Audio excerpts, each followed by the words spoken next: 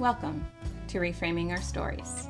This podcast is dedicated to deconstructing the stories we've been told about who we are and how we're supposed to be. I'm your host, Kara Haug. This episode concludes season 1 of Reframing Our Stories, the podcast. I just want to say how thankful I am for those of you who have been with us listening during this really hard time. So thank you so much for hearing our stories and for just tuning in. It's been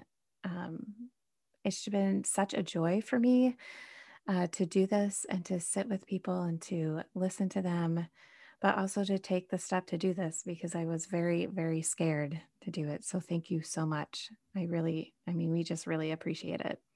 I don't know about you, but this year has made me continuously reframe many narratives that I've had, and I have immersed myself in learning from others and spending time listening. I thought that in this last episode that I would just share a few of these topics that I have been thinking about and that has come to the forefront of my brain and in my life. So one of them has been around race in general. I've had to think about my own need to continually recognize my unconscious biases that I have held. And I've had to think about how I have perpetuated racism in our country as being a white woman, and from just things that I do or not do, and from my privilege. I've recognized that I need to dig more into our history that hasn't made it into our conventional textbooks or that we were taught in school per se. I learned so much from listening to Black women and Black trans women this year. And some of the things I learned, for instance, is around our medical system and our medical care and research, and how Black bodies, especially those who identify as women, were used in just awful ways for everyone else's benefit. Specifically, if you look into the history of obstetrics and gynecology, it's just so sad to me to know some of the things that these women went through. There's just no reason for it. And more, I'm learning that I need to be okay with stepping back. White bodies have hurt so many other bodies in the name of power, and it's not okay. And frankly, it's sickening. And this inequality and abuse of power reflects non-consent, and it affects our sexuality and the way that we view others. And some of this history is why we still can't get our heads around consent. So much of our history is based on non-consent. And so, as simple as consent seems maybe to people, it's not. It's not easy, and we have to continuously learn and talk about it today and recognize the way that we've harmed and how we've harmed each other. It's just really unhealthy. And this lack of care and valuing of others, continues today. So we need to help stop this by beginning with ourselves and looking at how we ourselves can change. And we begin this by learning and taking action to help stop the systems that continually oppress us. Another thing I've learned is that many believe everyone else besides them are having great sex. Here's the thing. More and more people are being honest that they struggle with sexual intimacy, especially those who have had religious trauma. There are many of us who aren't quite sure how to let go and experience pleasure. We don't know how to have the conversations that we want around them, and beyond that, we aren't sure what we ourselves want. If we weren't given the permission to explore that, it's hard to know. It's hard to even take the steps to learn. We are also skeptical of our fantasies. Are we even allowed to have fantasy? One of the things that I talk about with people is learning how to change our expectations around sex. What does sex mean to you? How do you want to be treated? What is normal and what feels good to you? And by that, I mean, what is normal to you, not what is normal compared to society, right? Because someone else's normal may not be normal for you. So each of us We vary in the amount of sex that we want to have. Each of us vary in the way our body responds to sex. So it's okay to take time to get to know what your body needs and wants. Allow yourself to fantasize. For those who have experienced religious trauma, spend time deconstructing the messages you were given and the myths around them. I'm telling you that it's okay. God created us as sexual beings, no matter how that is expressed. Some of us may not feel sexual, and that's okay. Our sexuality is big, and it's something that we get to explore, and we can do that when we are ready. There is no timeline. I just wish for everyone that we can say that over and over again. There is no timeline for how our life plays out or how our sexuality is expressed. We get to explore it on our own time, at our own pace, and that's okay.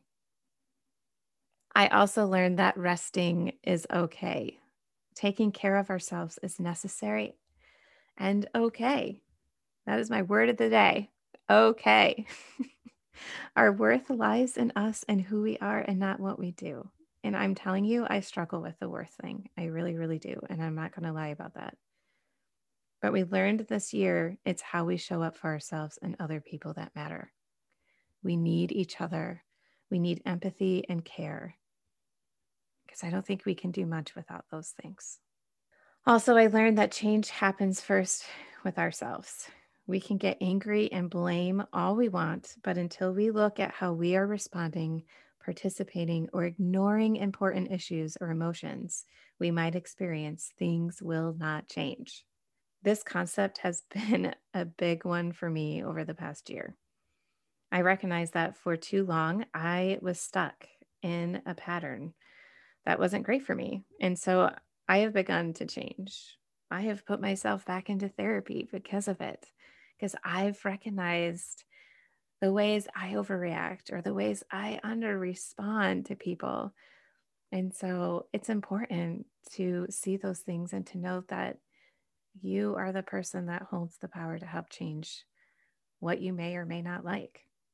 I had to check my reactions and my responses and my feelings and how I affect others.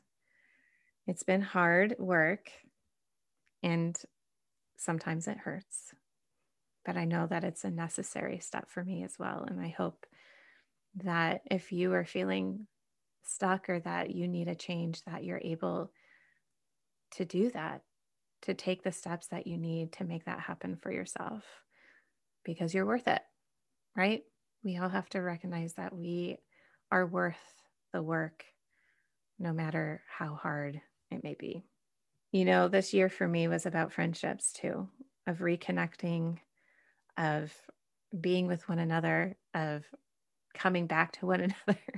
I don't know if I already said that, of checking in continuously with one another.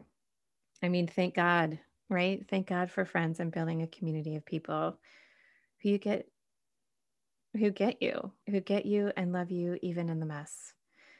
I believe the mess is where we really find each other. It's where we equally see one another and are able to hold each other. Friends got me through this crazy, emotional, long days. And really, I see them more clearly now and I love them even more. And I'm just so appreciative of them handling my craziness.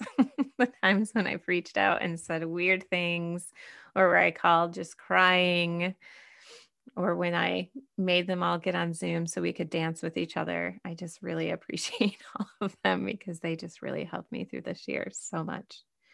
The other thing that I've been thinking so much about is the aspect of pleasure. What is our relationship with pleasure? If we think of it purely from a sexuality standpoint, which I believe obviously pleasure goes beyond sexuality, some of our first initial experiences with our sexuality was when we would explore and touch our genitals when we were young. And many of us were met with the phrase, don't do that. Stop that. That's gross. So some of us may feel like If we look at pleasure from a point of just pure joy and experiencing, life around us, maybe some of us get filled with joy that we want to start dancing in the streets. This is who I am. When I am full of joy, I'm going to dance that out. But we are told to stop because we are embarrassing. Don't do that. That's embarrassing. So then our joy and pleasure makes others uncomfortable. So we subdue it. And then when people are loud and boisterous with laughter, many times in our culture, they are told to be quiet. Does this silencing of joy or the way we limit our joy and pleasure then transfer over to the bedroom? These are the things I ask myself. Because if we've been told that sometimes our pleasure is filled with shame or that's gross, we need to stop. Or if we're constantly told to be quiet, which, guilty as charged, I know I've told my kids this sometimes when they're being too rowdy. Or if our joy is maybe not expected in some certain social situations, then we make people uncomfortable. Then how are we able to be fully in touch with what pleasure and joy can offer and what it really is? And this could be why many of us don't have a good relationship with pleasure and maybe even fearful of it. So I ask, what brings you pleasure and how would you express pleasure if you weren't quieted over it? What would that look like in your life? So I encourage you to spend some time thinking about that. Like, where do you find pleasure each day and where do you find joy? And how do we operate living out of those things? And I mean that too, of how can we express pleasure and show joy too without the cost of others? So these are some of the things that I had to reframe and think about over the year. And I'm very curious what you had to reframe this year. What was that for you? And if you would like to, I would love for you to visit our Facebook page, Reframing Our Stories, and comment and just write a comment and talk to us about what it is that you have had to reframe and what have you learned and where's that taking you now and how are you living your life differently? So the next part of this podcast, you will hear a little bit of me and Jenny talking about, again, like what she's had to reframe and just having this conversation together. So thank you again for joining us. One of the things I guess I'll start with, and I think Jenny, you and I will just kind of go back and forth, right? If you're okay with that. How are you doing today, Jenny? I'm well, thank you. It's so good. So I know one of the things that happened this year that I'm grateful for in this chaotic time was the chance to really reconnect, or not reconnect, um, connect to other sex educators out in the world. It was my first time of really getting to know and seeing all the people who are working in this field in multiple ways. And I have just been so deeply impressed by every person I have come across in this field and just the passion that they hold and their willingness and ability to talk about topics that many people struggle with and the way that they come from a place of deep compassion and care for people was just truly astounding to me and gives me so much hope for a future that we're going to be able to have these conversations more and more that will help people in their relationships. So for me, that was really kind of amazing, especially to sex educators in their own right also push each other to make sure we see everyone and help us if we are recognizing that we're not seeing people. So, helping our lessons in terms of, are we recognizing those with different abilities? And are we making sure our lesson plans are allowing for diversity and being trauma informed, So that's been really great for me of making me become a better educator for sure. What about you, Jenny? I think what's been interesting is seeing how this pandemic has affected people, has affected what you've been able to do in terms of what you would normally do Mm, with teaching in schools and being able to have, the table talk, the sessions that you have with kids on different topics around sexuality, and some of the workshops that you had to switch to doing by Zoom, mhm. and just seeing Zoom fatigue even, and having to constantly assess, what can we do to continue to move forward and have offerings for people that would provide value and enable the kinds of conversations we're hoping people will have. Mhm. So that kind of shifting and responding throughout this past year and a half really has been an adjustment, and I think it's been a journey. Yeah.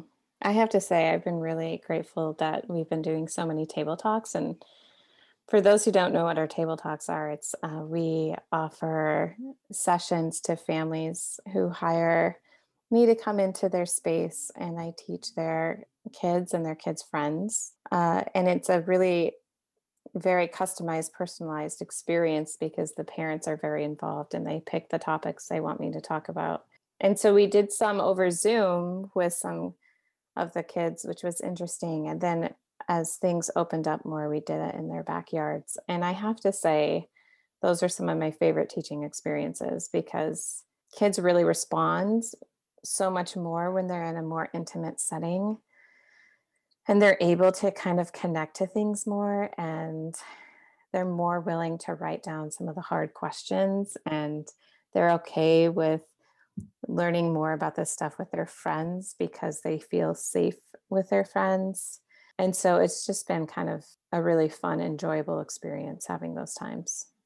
And they just like are so much more deep too, the things that they say. And they open up so much about stuff they're experiencing with their parents, And I also appreciate being able to speak with them and give them insight from a parent's perspective, but also understanding what it was like to be a youth. And so being able to speak with them and be like, oh my gosh, I totally get where you're coming from this experience, somewhat, right? You can't always get what people are saying.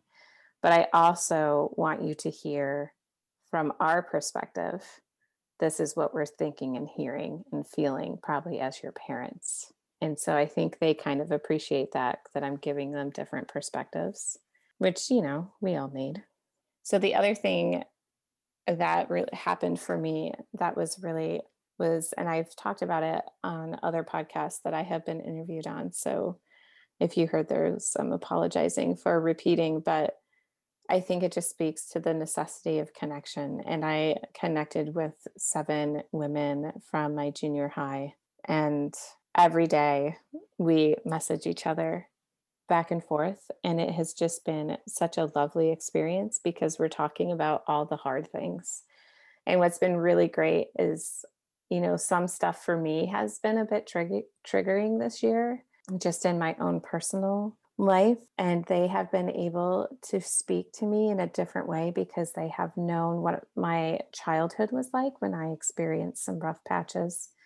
And they were able to give me insight in a way that others couldn't. And I just really deeply appreciated that. And it made me think of Pamela Joy's podcast where she talked about the way that she talked to all of her friends when she started talking about sex. And all of my girlfriends and I talked about the fact of why didn't we talk about this stuff when we were younger? Like I wish we could give the gift to the younger generation of saying it's okay to talk about these things. It's okay to open up about this stuff.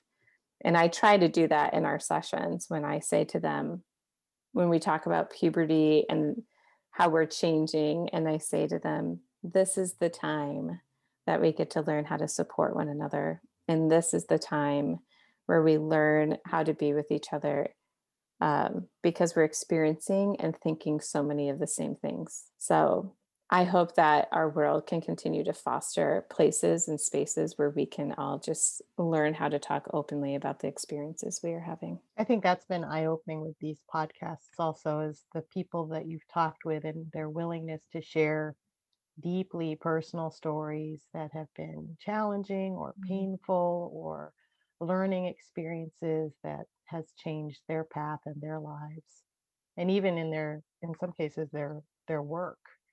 And that example, I guess, of being able to hear people opening up in that way and what it's done for them and what they've learned from it has been really valuable. I think even for me personally, being Mm. able to think about that and being able to access that and understand that having those kinds of conversations with that degree of openness is a good thing. It's a Mm. good thing for learning and for working through some things, like you're saying, from the past or your childhood, or things that caused pain that maybe you didn't work through. Mm. It's been positive. What are some things that have come up for you during this year of lockdown? I think for me, I've thought a lot about race, being Japanese American. I've thought a lot about what's happened with this pandemic and an increase in Asian American violence.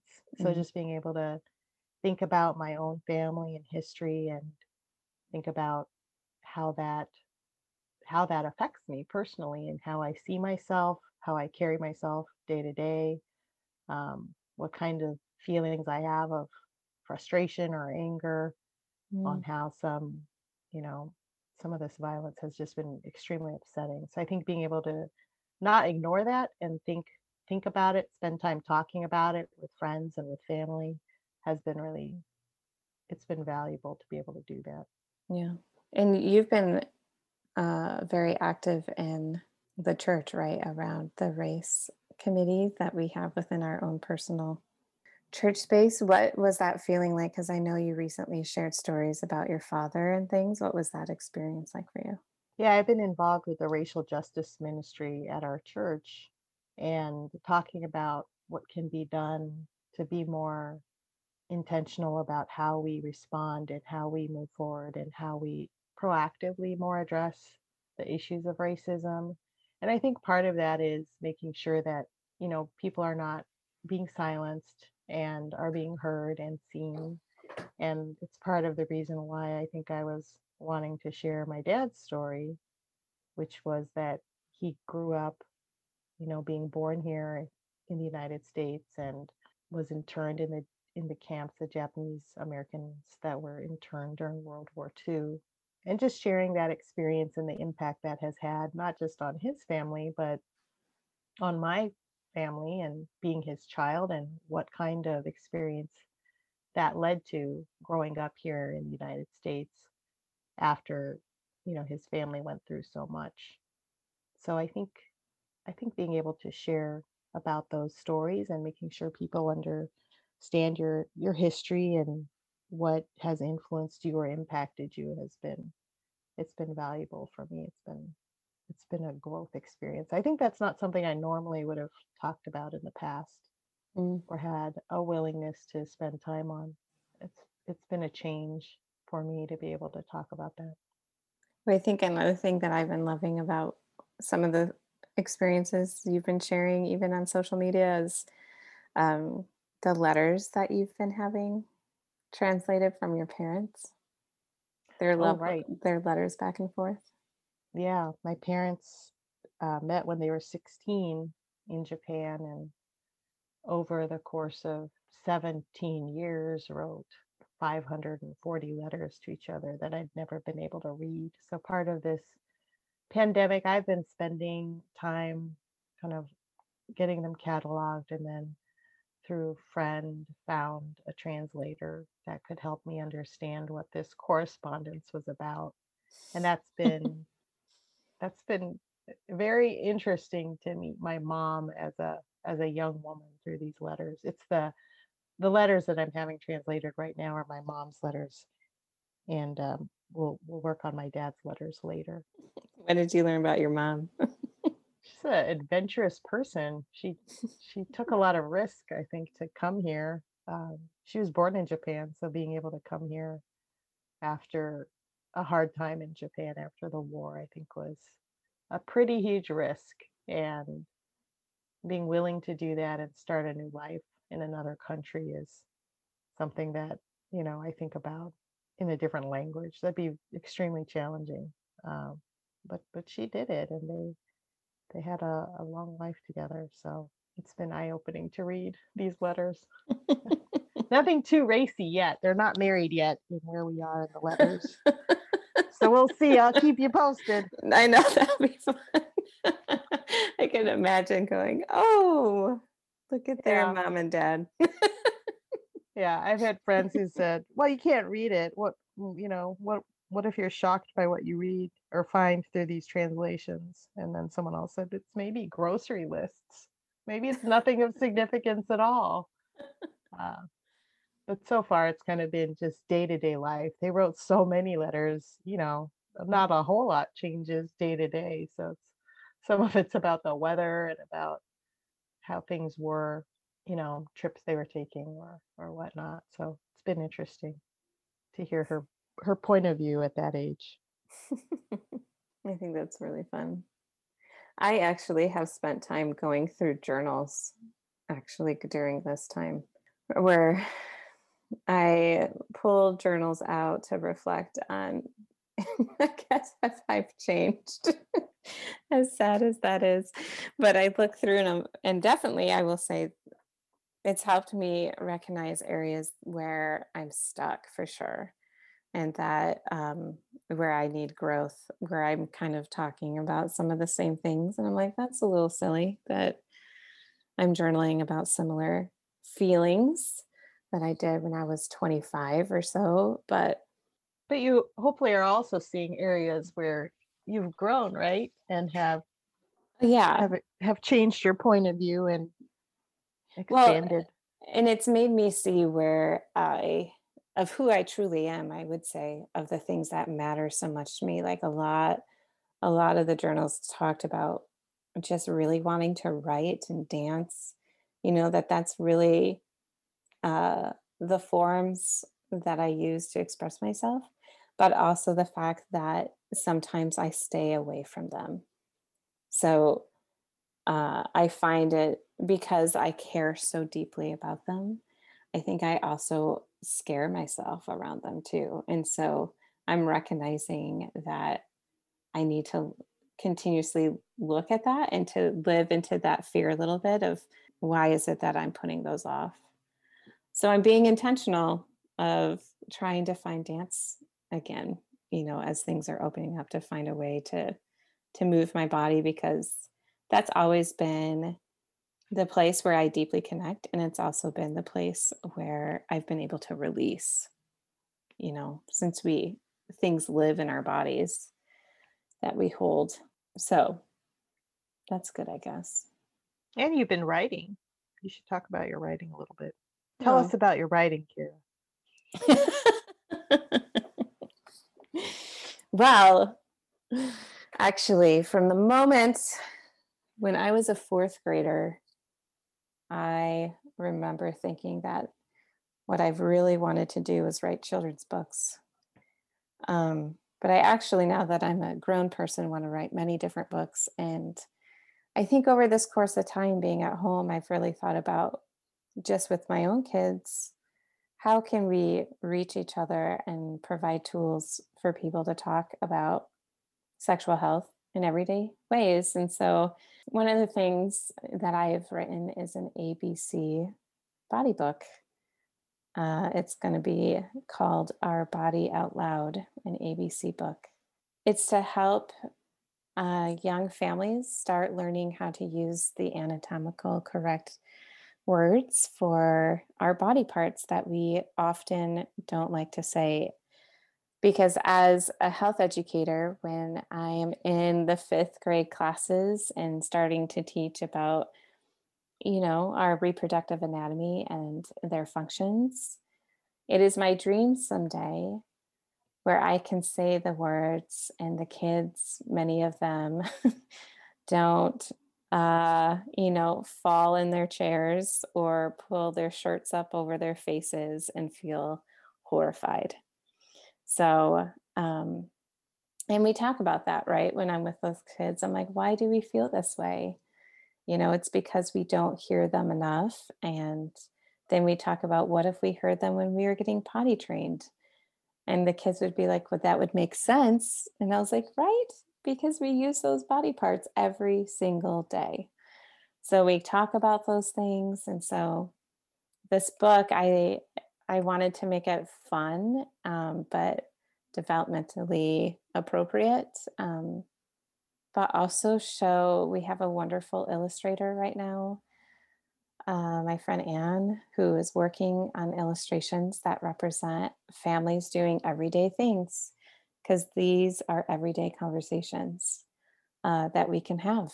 And so I'm excited for that. And we're just continuously working on bringing more tools, right, for families to have these conversations. So that's some of the writing I'm doing.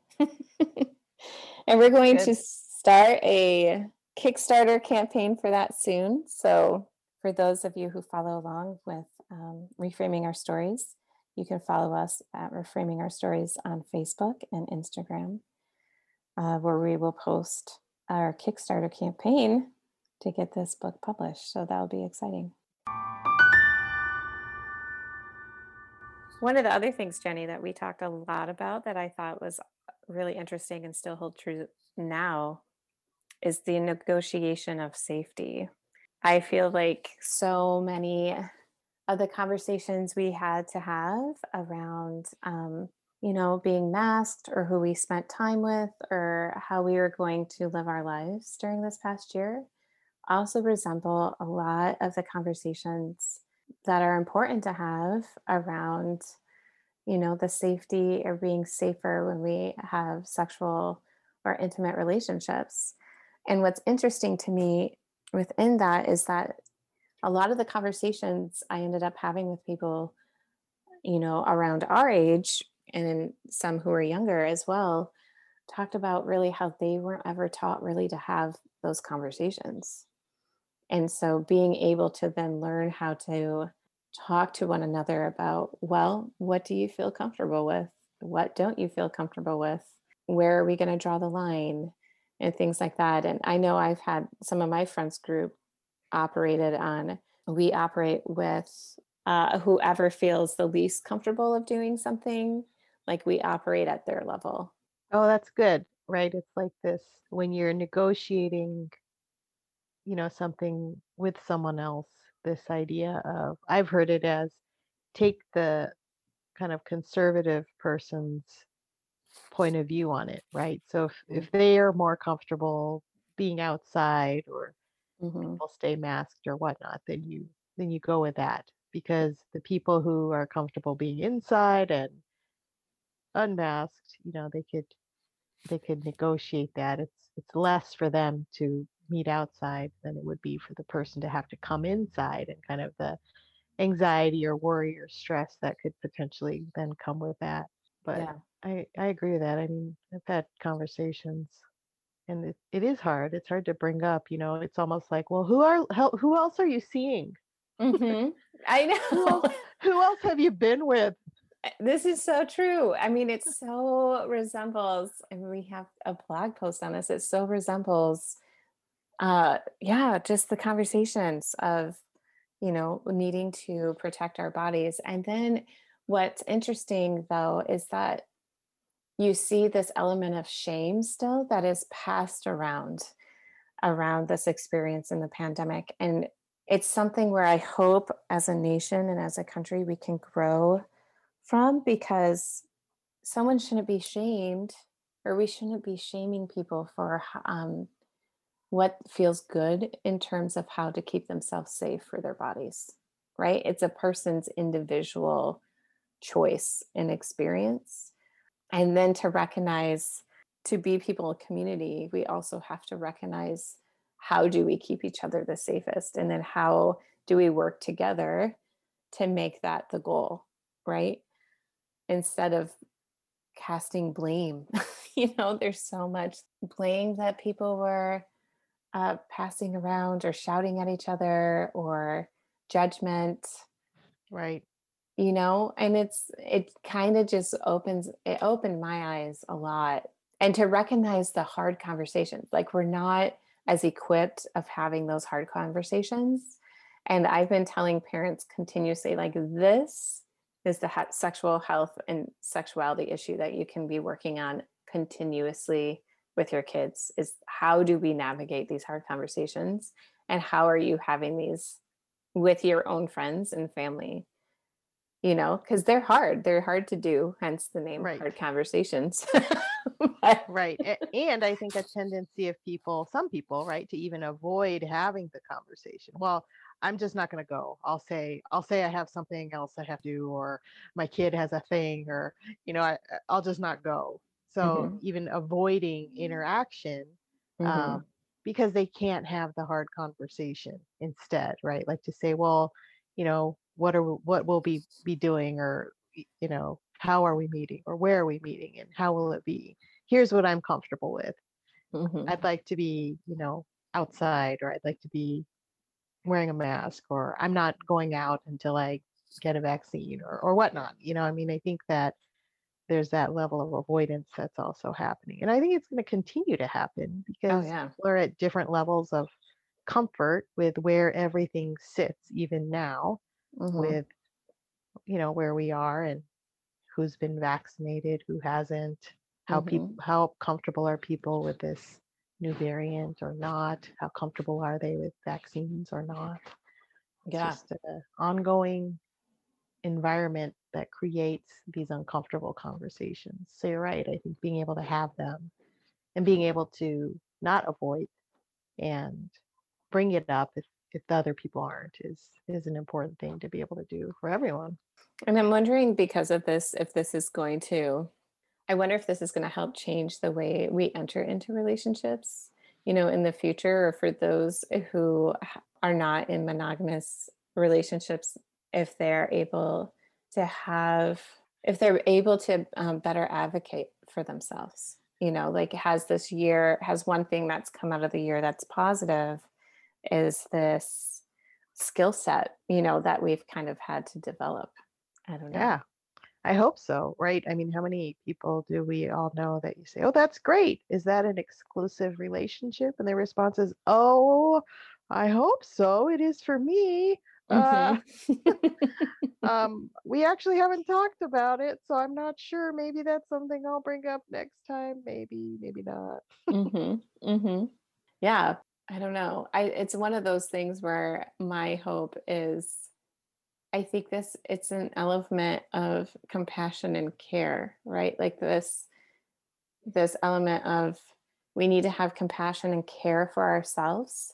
And some of us do, to a point, but also some of us don't, right? And it's this element of recognizing where our worth is, but also being able to see that for other people.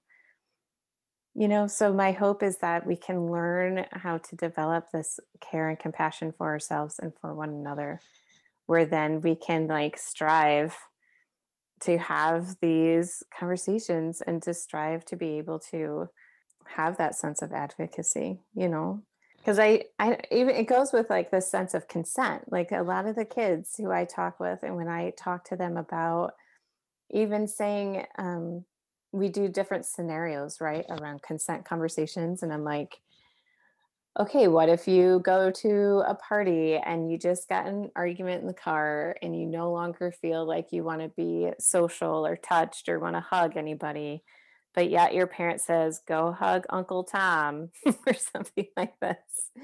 Are you going to hug him, or are you going to say, no, not at this time, but I will later? And so many kids say to me, I would just hug him. And I Oh, said, okay. and I say, even if you don't feel like it? And they're like, yes. And I go, so unpack that more for me. Why would you what makes you want to do that? It's just easier. They say, and I don't want to make my parents mad. Oh, how interesting. And you think about how that relates to future relationships that they could have, right? Like you're Oh, in yeah. some long-term thing with somebody, and It's just easier. Hmm. I don't want to make them mad.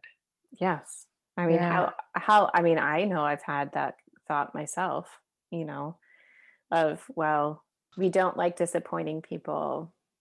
We don't like feeling like we're estranged, or we're going to be singled out in some way where we're going to look foolish or something like this. Like, for instance, let's say nobody's wearing masks, but you still feel like you want to wear a mask because maybe you live with a person who's immune compromised at your home. And so you decide, it's that whole aspect of how are we going to then act in the future, right? Like, how are we going to respond to those things? I don't know if I Yeah, made that that clear. You know what I'm saying?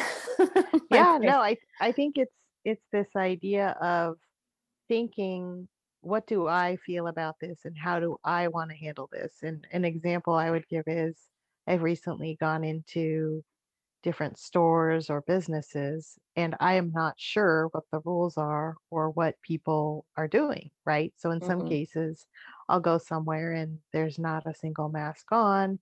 In others, it looks like a bunch of people are wearing masks. And I would say I'm guilty of doing whatever I see the people there doing, right? mhm. Instead of thinking for myself, What what do am you I feel actually yeah. comfortable with? What do Mhm, I want to do in this situation? And think about it in that way instead of, well, what are all these other people doing? What does the sign on the door say? Um, you know, yeah. and spending a second just to think for myself of how do I feel about this? Mhm, And do I feel strongly enough about it that even if nobody else is wearing a mask, I will. mhm. And it's It like, is who are we willing to disappoint for our own sense of safety? right. Or sense of belonging, right? Mhm. Yeah, so this is like been an entire year, in my opinion, of sexual health conversations. Training for those conversations. Yeah. Mhm. Yeah. And to recognize even in my own skill set where I need to grow in that area, Oh, and right. Yeah. my own sense of trepidation that I feel when I have to approach those topics, and that feeling that you get in your chest and things like that of Oh, yeah. how do Yeah. you Like approach that? it's that, oh no, We have to go here. we have to have this discussion. I don't want to. It's I mean, uncomfortable.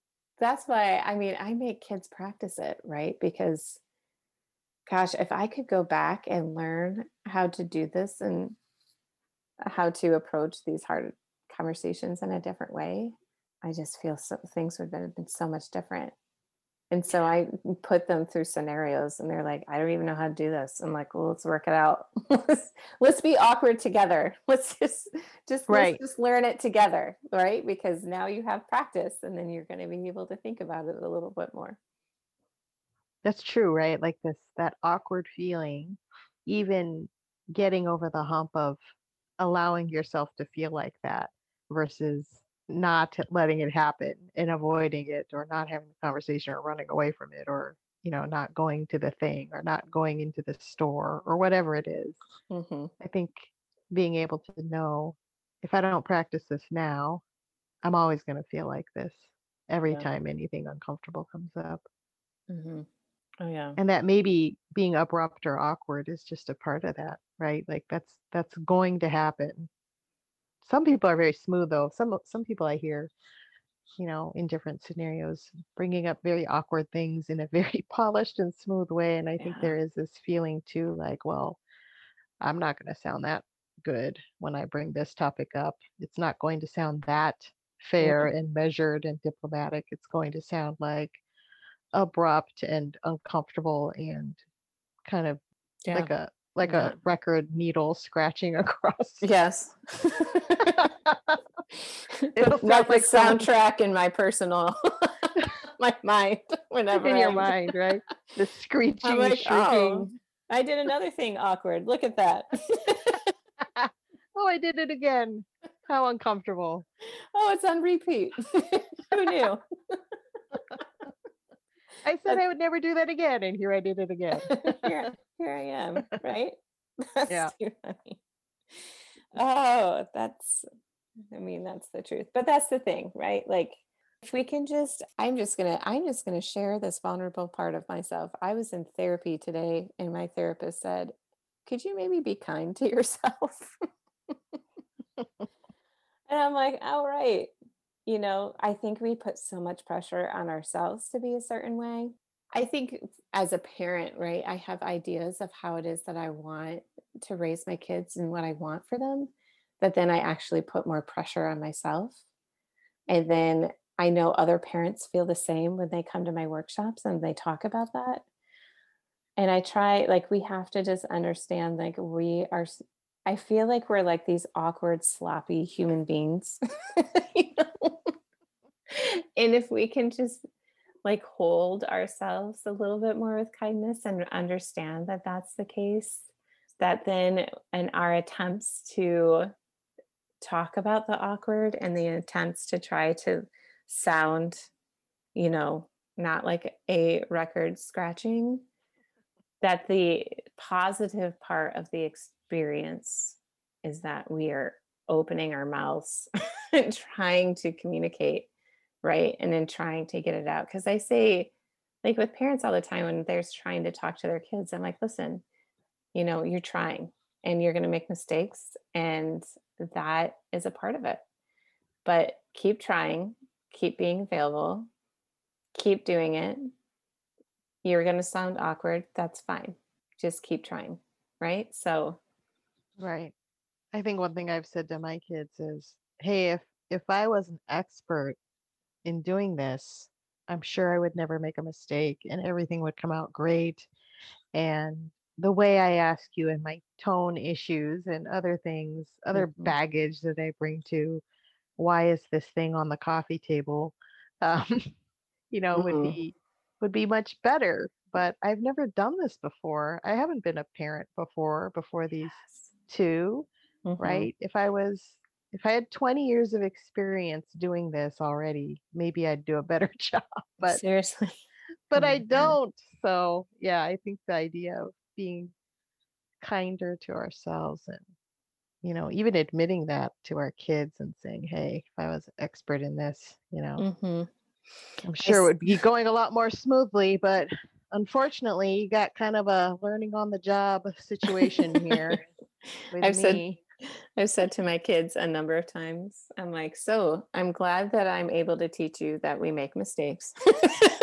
Like, Right. mistake number 423.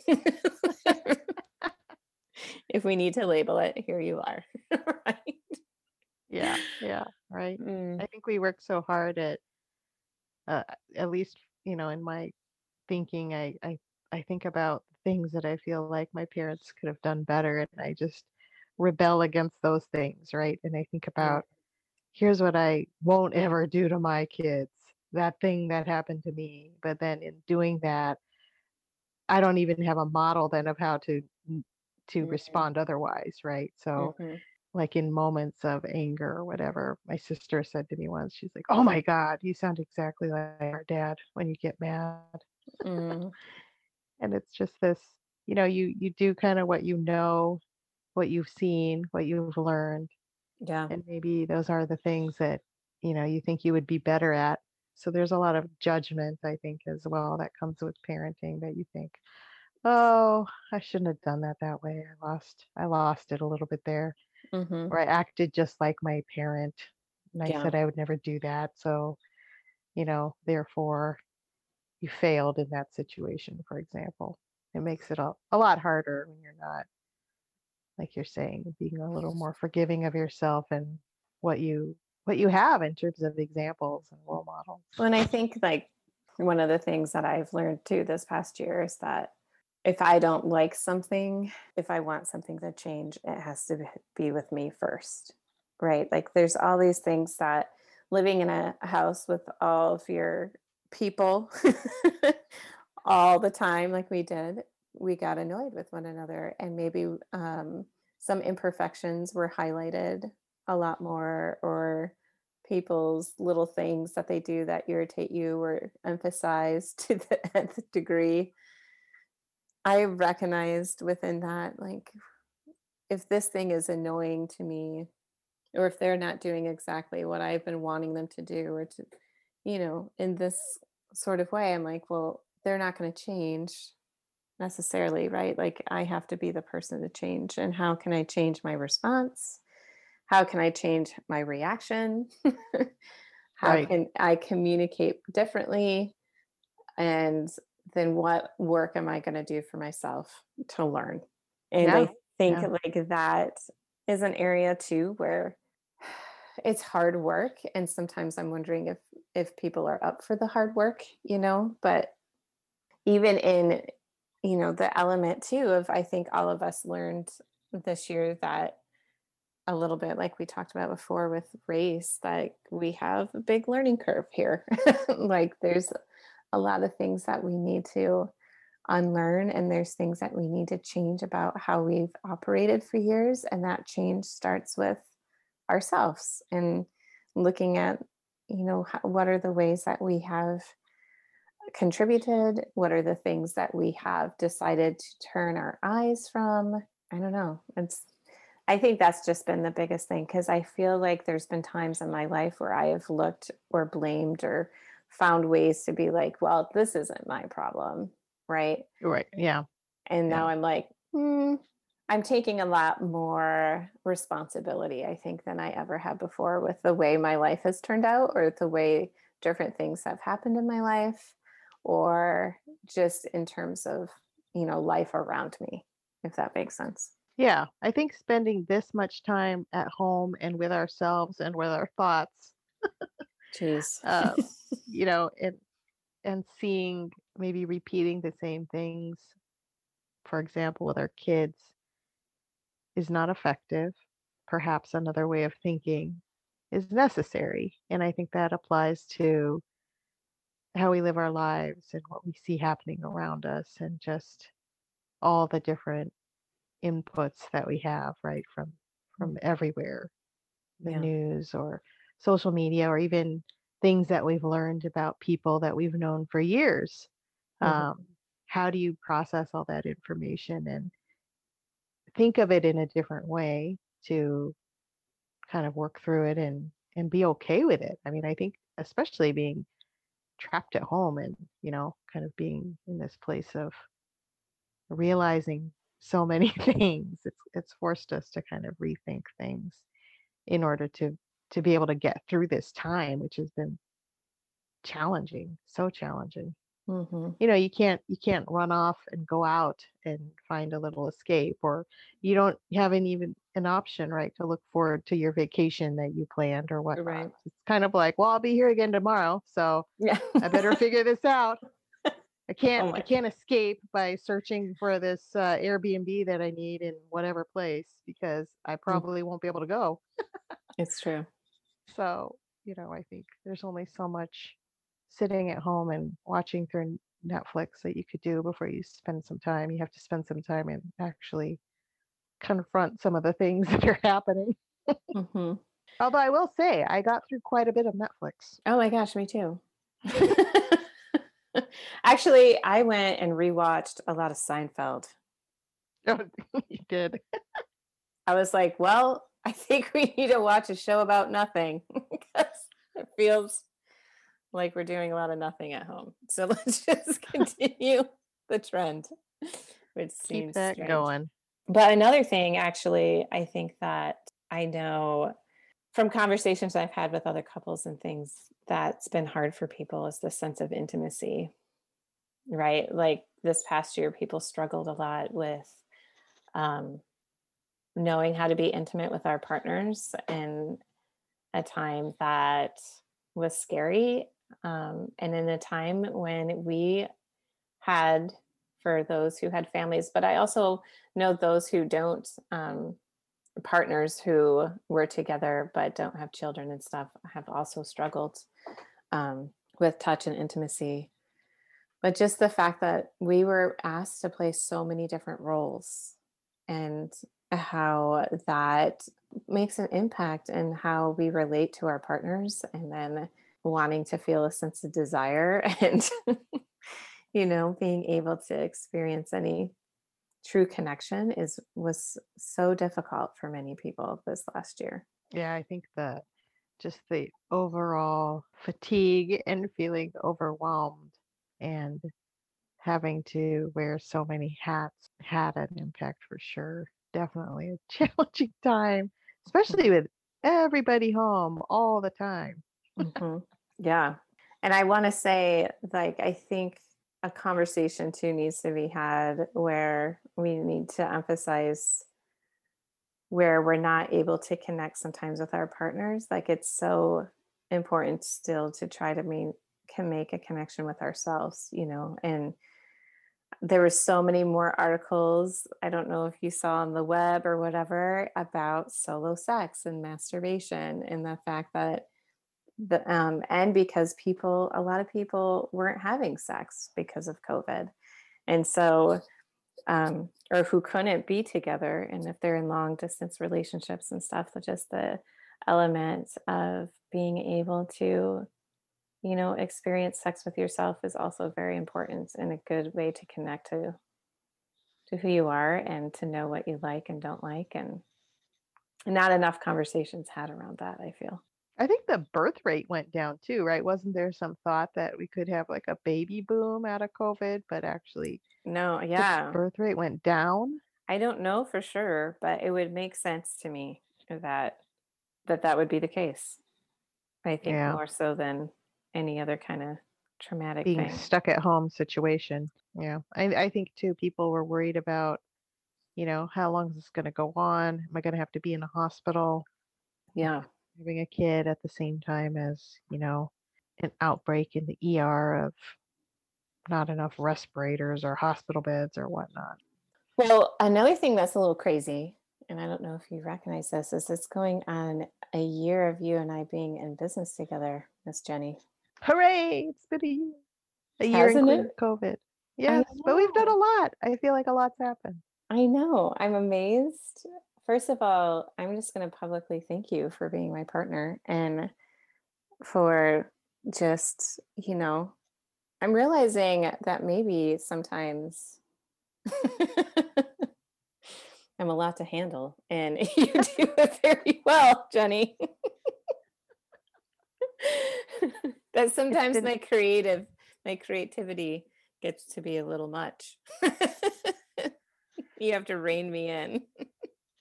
it's good creativity. It's good big thinking and ideas. Yes. But this has been fun, and I'm really still grateful that you're my partner. And I feel like we have so many things in store to help families and churches and schools that I'm really excited about. Yeah, don't you think so? I do, and I think in a year where we had to make a lot of shifts and adjustments, we got a lot done too. It always feels like things could happen faster, but at the same time, launched a website, you started your podcast, you got certified as a sexual health educator, ASAC. Yeah.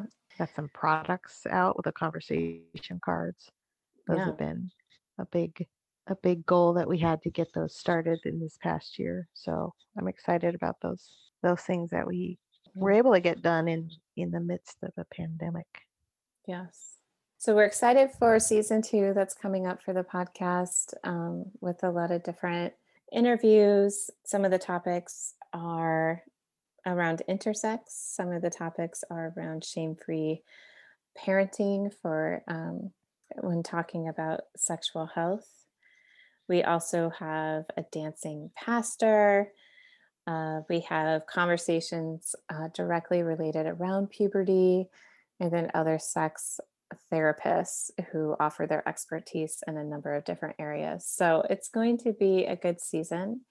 However, I also want to say that if you feel like you have a story that has had to be reframed for you, please reach out to us at our website, www.reframingourstories.com, on the contact form, and we would like to get in touch with you. And because I think it's so important to just offer up, everyone's stories. And again, like I had said in the beginning, we learn from each other in human sexuality. And it's so important to continue these conversations and to care for one another and have compassion for one another. So please feel free to do that. It would be so lovely to connect with you. And also know that though we are opening up, we are still able to operate on Zoom if you are outside of California, or once we're able to travel more. We definitely do workshops and travel to different places to help these conversations, and would love to be able to do that for you. So thank you so much for listening to the Reframing Our Stories podcast. Jenny and I hope to continue to bring to you different materials and resources and guides to help you learn and have these conversations as we journey together.